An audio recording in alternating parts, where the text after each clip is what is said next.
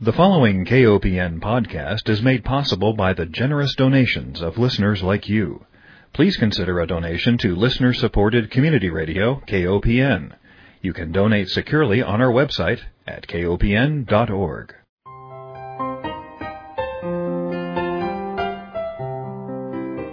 Hi, welcome to Food Sleuth Radio, where we help you think beyond your plate. I'm Melinda Hemmelgarn, a registered dietitian and investigative nutritionist on a mission to connect the dots between food, health, and agriculture and find food truth. And today I am honored to welcome my guest, Representative Louise Slaughter. Representative Slaughter represents the 25th District in New York State. She is a champion of women's health and safety, public health, and diversity. She co-authored the landmark Violence Against Women Act, which has reduced cases of domestic violence by 67% since 1994. She was also awarded the Visionary for Women's Health Research Award from the National Institutes of Health. She passed the Genetic Information and Non-Discrimination Act, which has been described as the first civil rights legislation of the 21st century by the late Senator Edward Kennedy. She has fought for government accountability, fair pay, and U.S. manufacturing jobs by working against deceptive free trade agreements. Today, we are going to talk about her work championing the Preservation of Antibiotics for Medical Treatment Act, or PAMTA, which would end the routine use of antibiotics on factory farms and curb the growing threat of antibiotic-resistant bacteria. Representative Slaughter is the only microbiologist in Congress. She holds a B.S. in microbiology and a master's in public health. Welcome, Representative Slaughter. Thank you. Thank you very much. Let's start out by just explaining to me how you went from a microbiology degree to the House of Representatives. What led you down that path? Actually, it was the environment. We happened to live in an area near Rochester that had the most beautiful woods that had been in one family for generations. And we got it declared a national landmark. It was so unusual. But we couldn't save it, despite the fact that it was the only thing of its kind in the Northeast. The owner decided to build on it. And it was at a time in the 70s when the environment was becoming a real issue. The Cuyahoga River caught on fire in Cleveland. People were dying what they called excess deaths from pollution. And I felt I should run for the county legislature because we had lost this priceless and something we could not reproduce in that forest. So I did and ran 3 times and won on the 3rd try. Most people wouldn't do that, but I'm pretty persistent, I guess. What led to your interest in antibiotic resistance? It started out when I was in the master's program at the University of Kentucky, and shortly after the war, about the only antibiotic we had then, which was used during the Second World War, penicillin. It was first discovered or found in about 1929. And Dr. Fleming, who did the premier work on penicillin, said that he was afraid that it would be overused and lose its effectiveness. And, of course, other antibiotics have been produced since then, but they are losing their effectiveness. And one of the major reasons is that 80% of all antibiotics, every one of them that are produced in the United States, are fed daily as a prevention. And everybody knows antibiotics are for treatment, not prevention, in the agriculture industry, and fed to livestock and poultry every day. Not because they're sick, but they live in some places in some pretty awful conditions. Dirt, unsanitary, it's been well documented, and I'm sure that your listeners know what I'm talking about. But it was determined some time back that if they would just feed them antibiotics every day, perhaps they wouldn't get sick.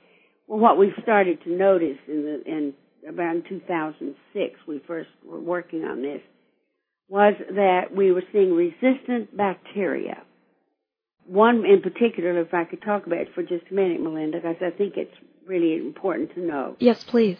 There is one bacterium that is so ubiquitous that it's all over everything you see, called Staphylococcus aureus. And it was pretty benign. I mean, you got maybe a sniffle every now and then, but healthy people really had no problem with it. And over the years, and through the overuse of the antibiotics that dealt with it, if it needed to be dealt with, it evolved into MRSA, which can kill you now in 18 to 24 hours. And it's the antibiotics used in many cases were no longer effective. And we're seeing more and more of that. The statistic right now, which we think is greatly underestimated, is that about 23,000 persons die in the United States right now because of infections that can't be controlled. And it's getting more and more prevalent. Yeah, I think that if you're in a large group and you just ask your audience to raise your hand if you've ever been affected by an antibiotic-resistant infection or if you know someone who's had one, just about every hand comes up now. Yes, absolutely. There are a lot of hospital infections as well. And it's critical, and we can do more antibiotics, but we need not do that as long as we're going to just throw them away, render them useless in a way that they were never intended to be used. So we introduced this bill, PAMTA, that you referred to, which basically takes 8 antibiotics that are really essential for human health and said that they may not be used for animals who are not sick. Now, let me stress again, under our legislation, sick animals will be treated. But what we are concerned about is animals who are treated uselessly and to create the resistant bacteria. Exactly. So we said we'd take these 8 off to save them only for human beings. We cannot get that bill passed. The FDA could do the regulation. They won't. When last I talked to them, that 3 years ago, they had given the agriculture producers 3 more years and saying to me that they thought they would start immediately to cut back on it, but there was no indication they would ever do that. All they ever had to say, even the regulations the FDA did put out to give them 3 more years, said that, of course, if they said they were using them for disease prevention, that would be allowed. And that's the biggest loophole in the world. Exactly. And we have seen no lessening at all of the amount of antibiotics that have been used. What we are seeing is a very savvy public saying we don't want to eat that anymore. And we're not going to buy it from you. And that more and more poultry producers, restaurant chains are saying that they will no longer use a meat that comes soaked with antibiotics and hormones.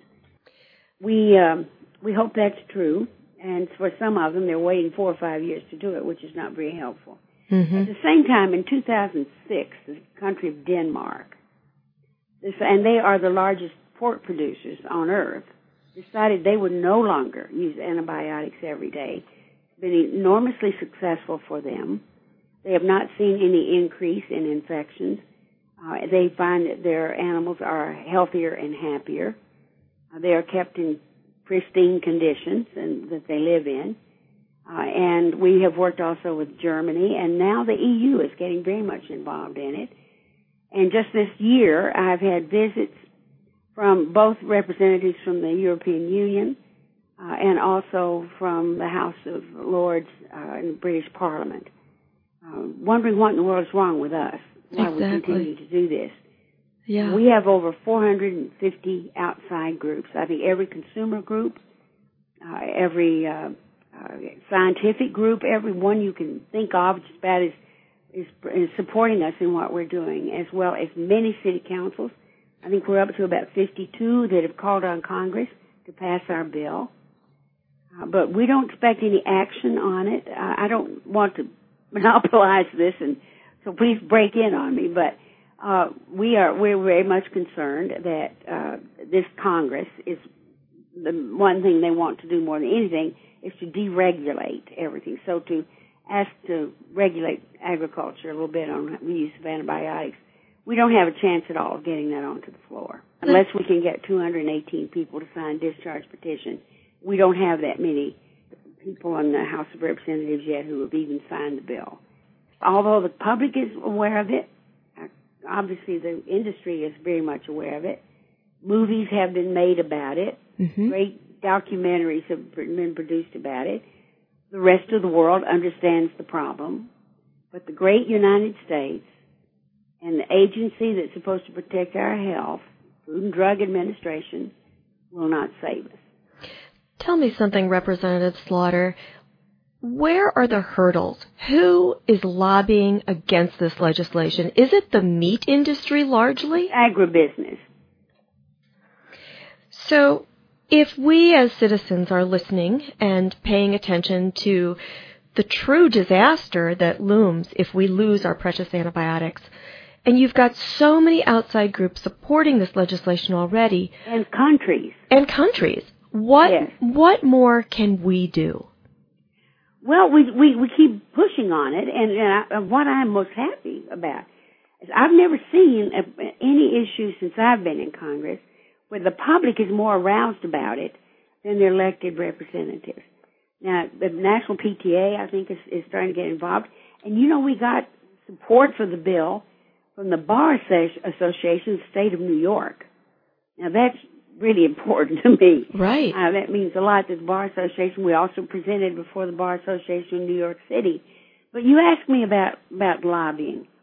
88% of all the lobbying reports on PAMTA in the 112th Congress were from groups hostile to the regulation. It was 80% in the 113th.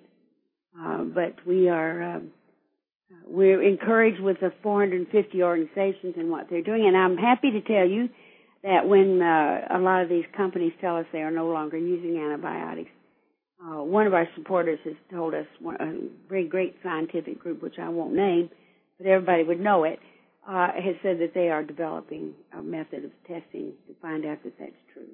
Yeah, right. We need to make sure that... an awful lot of strange bedfellows are telling us that they're going to cut out the use. Right. I hope it's true. I don't want to be cynical about it. That's hard enough to deal with FDA, not to be cynical. Yeah, I think we've taken for granted how these antibiotics have really extended our lives. And yes. I think so we take them for granted and then we let these safety precautions slide. But I think one of the reasons probably agribusiness is opposed is that they would have to change, which they see dollar signs, but they would have to change the way animals are raised, wouldn't they? Yes. They'd have to be raised in sanitary conditions. Right. And that's important. The FDA has really even allowed, or the Agriculture Department has allowed the increase of chickens that are going through for inspection to go through at 175 a minute. Oh, yes. You can't even see them going by that fast as far as I'm concerned, much less inspect them. And the process, we had a young food inspector from upstate New York, 39-year-old man who died on the floor of the room where he was doing the inspecting, and when his lungs bled out because of the chemicals that he was breathing. And after those chemical baths are all there, the last thing that they do, according to a story in the Washington Post, is dip it into Clorox water, and then it gets wrapped in cellophane and sent to the supermarket.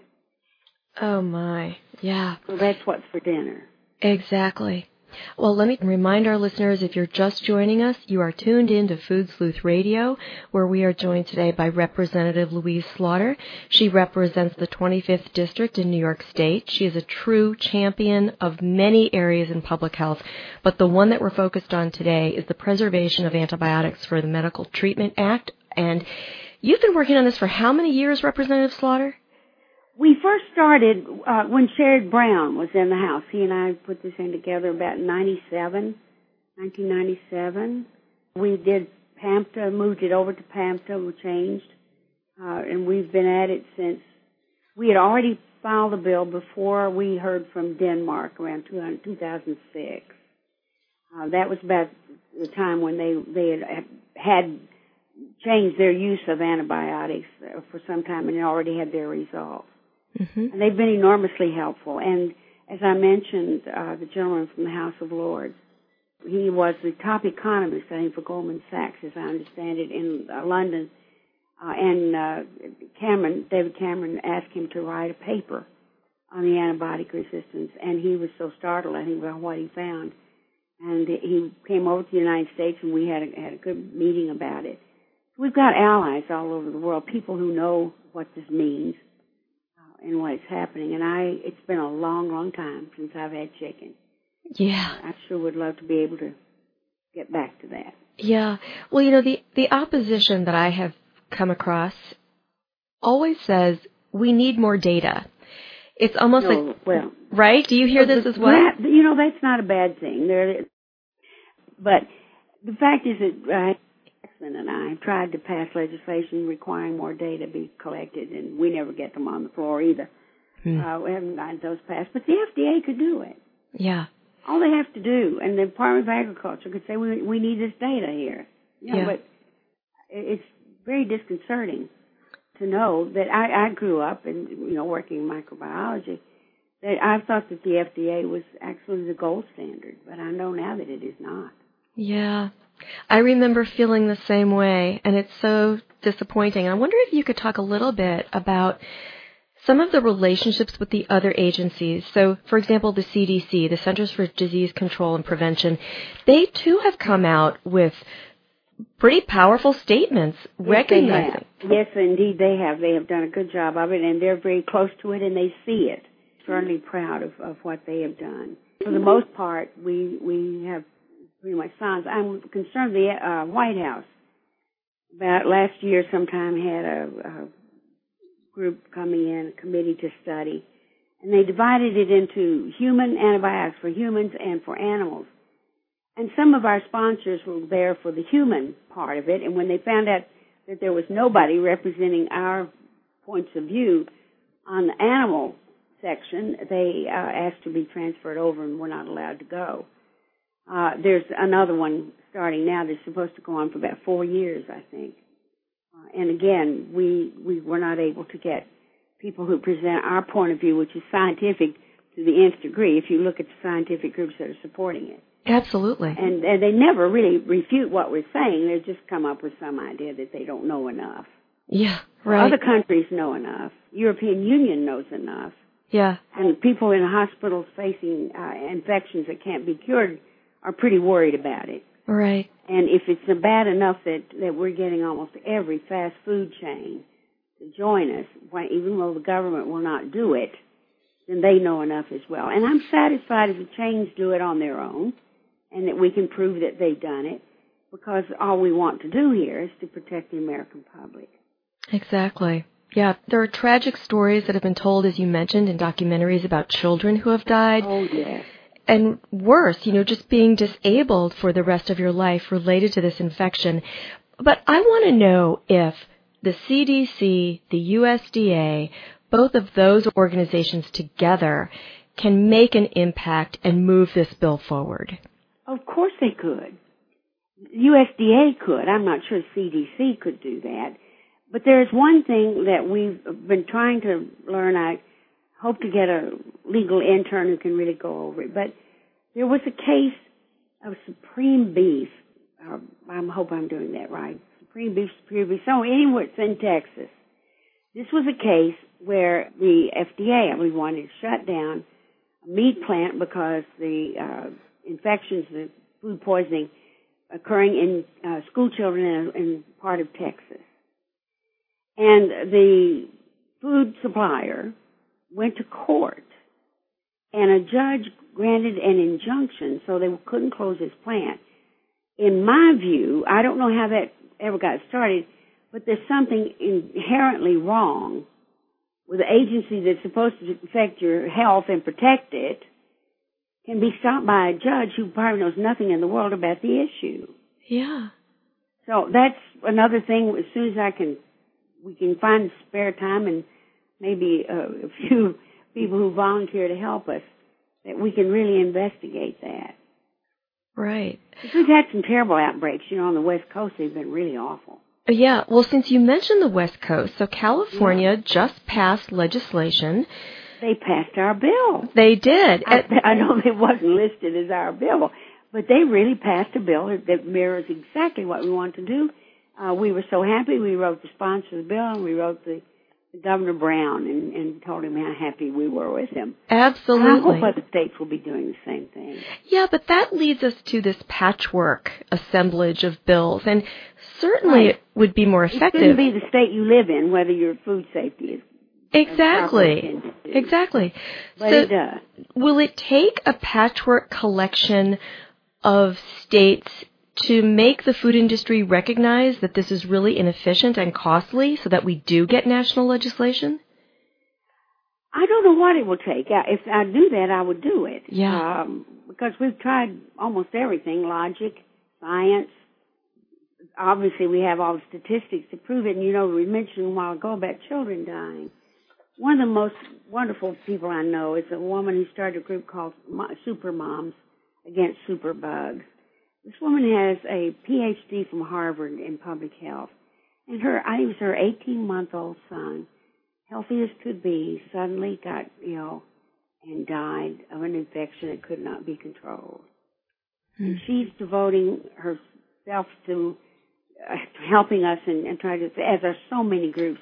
I do not want from lack of help, believe me. And just as I was talking, I was thinking, now the Bar Association, the state of New York is supporting me. Maybe I can get somebody there to help me look into that legal issue. What do you think?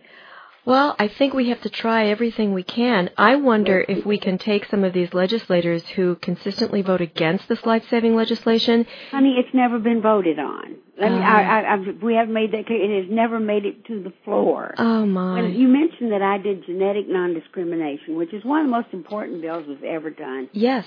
You hear every day, you're talking about cancer treatments and every other thing, and where they do genetic testing, where they can do individualized medicine. They couldn't do any of that before we passed this legislation because people, on the basis of their genetics, were losing their job and their health insurance. Right. Now, the health care bill took care of a lot of the pre-existing conditions, but people were afraid, women were afraid to be tested for the BRCA gene because they were afraid to lose their jobs, and doctors told them, wait till we get this passed.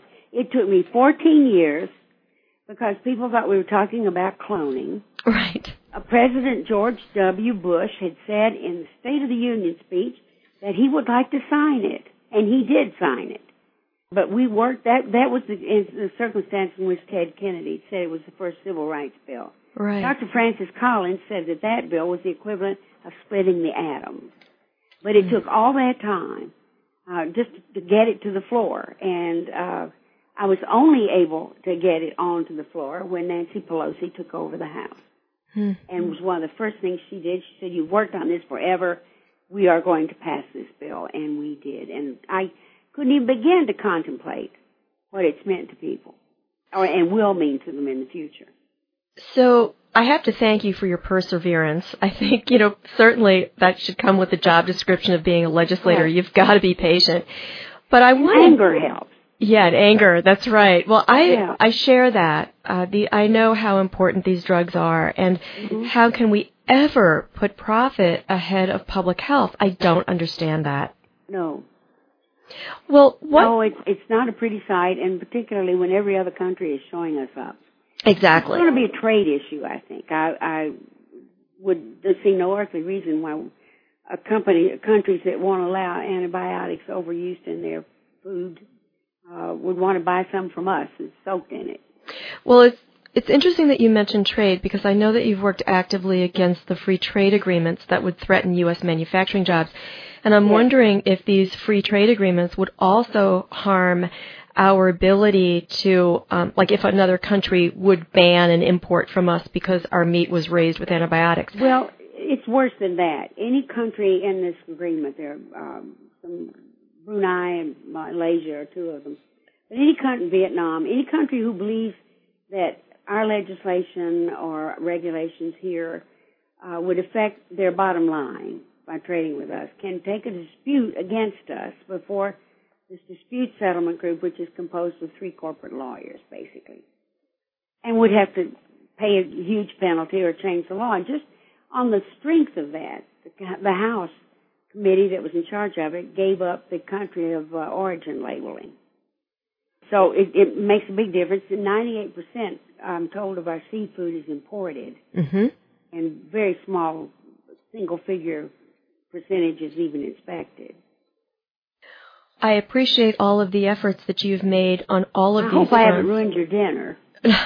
Well, that happened probably a long time ago when I started to learn about how that sausage was made. But I do want to ask you something, and I think that all of our listeners are in tune with what's going on in the food system. What can we tell them is it simply to contact your legislator, let them know that you want this legislation? I think letting your congressperson know that you want them on that bill is terribly important, and your senators as well. To do that, if we can get 218 signatures in the House, which is about half of the body, then we can take that bill to the floor. And if we do it, it would pass. When we finally got genetics on the floor, after 14 years of stalling, there were only 3 no votes against it. So it will pass. But absolutely, that's a very important thing they should do. And they should also let their grocery stores know, and any other group they can that does any work with food, that they're not going to buy that anymore. Mm-hmm. For people from my generation who remember what turkey and chicken and everything used to taste like, it would be nice to have some of that again. Yes, it would. And I just want to mention that if anybody wants to learn more about this, would you have them go to your website at the House? Absolutely. Okay. Do you want to recommend a specific site? I would if I could. Okay. All right. Well, the site where you can learn more about Representative Louise Slaughter. It's easy to find. It's I'm sure my staff can tell you, Melinda. It's louise.house.gov, and you can read her full biography and about this legislation and that's how easy. to get. I should remember that. Yes. Louise.house.gov. Okay. Yes, that's how we'll get there, and you can read the whole history. But let me just ask you to leave our listeners with a charge. Health is the most priceless thing that we possess. And all of us know, and so many people are taking up exercise and running and trying to eat proper food. But it's what you can't see sometimes that really will hurt you most. So for goodness sakes, follow us and help us get this done. It's not some unique thing we're trying to do or something out of the hands. The fact of the matter is that the rest of the industrial world is catching on to it and taking care of business, and we had better before it's too late. Absolutely. Well, Representative Slaughter, I want to thank you again for all of your work. You're welcome. Representative Slaughter represents the 25th District in New York State. She is a champion of fair pay, public health. She works against free trade agreements that harm U.S. manufacturing jobs. She was awarded the Visionary for Women's Health Research Award and many more accolades for your work and your long time in the House. I want to thank... Melinda, I do believe in trade. I understand that we live in an international world. That's right. We just haven't had fair trade. Exactly. Every trade bill that I've ever seen hurts our manufacturers and our corporations, our workers. That's exactly right. We want fair trade, not free trade that exploits. Yes. Well, I want to thank you for being my guest, Representative Slaughter. It's a pleasure. Thank you. I want to thank our listeners for joining us and remind everyone that Food Sleuth Radio is produced by Dan Hemmelgarn at KOPN Studios in beautiful downtown Columbia, Missouri.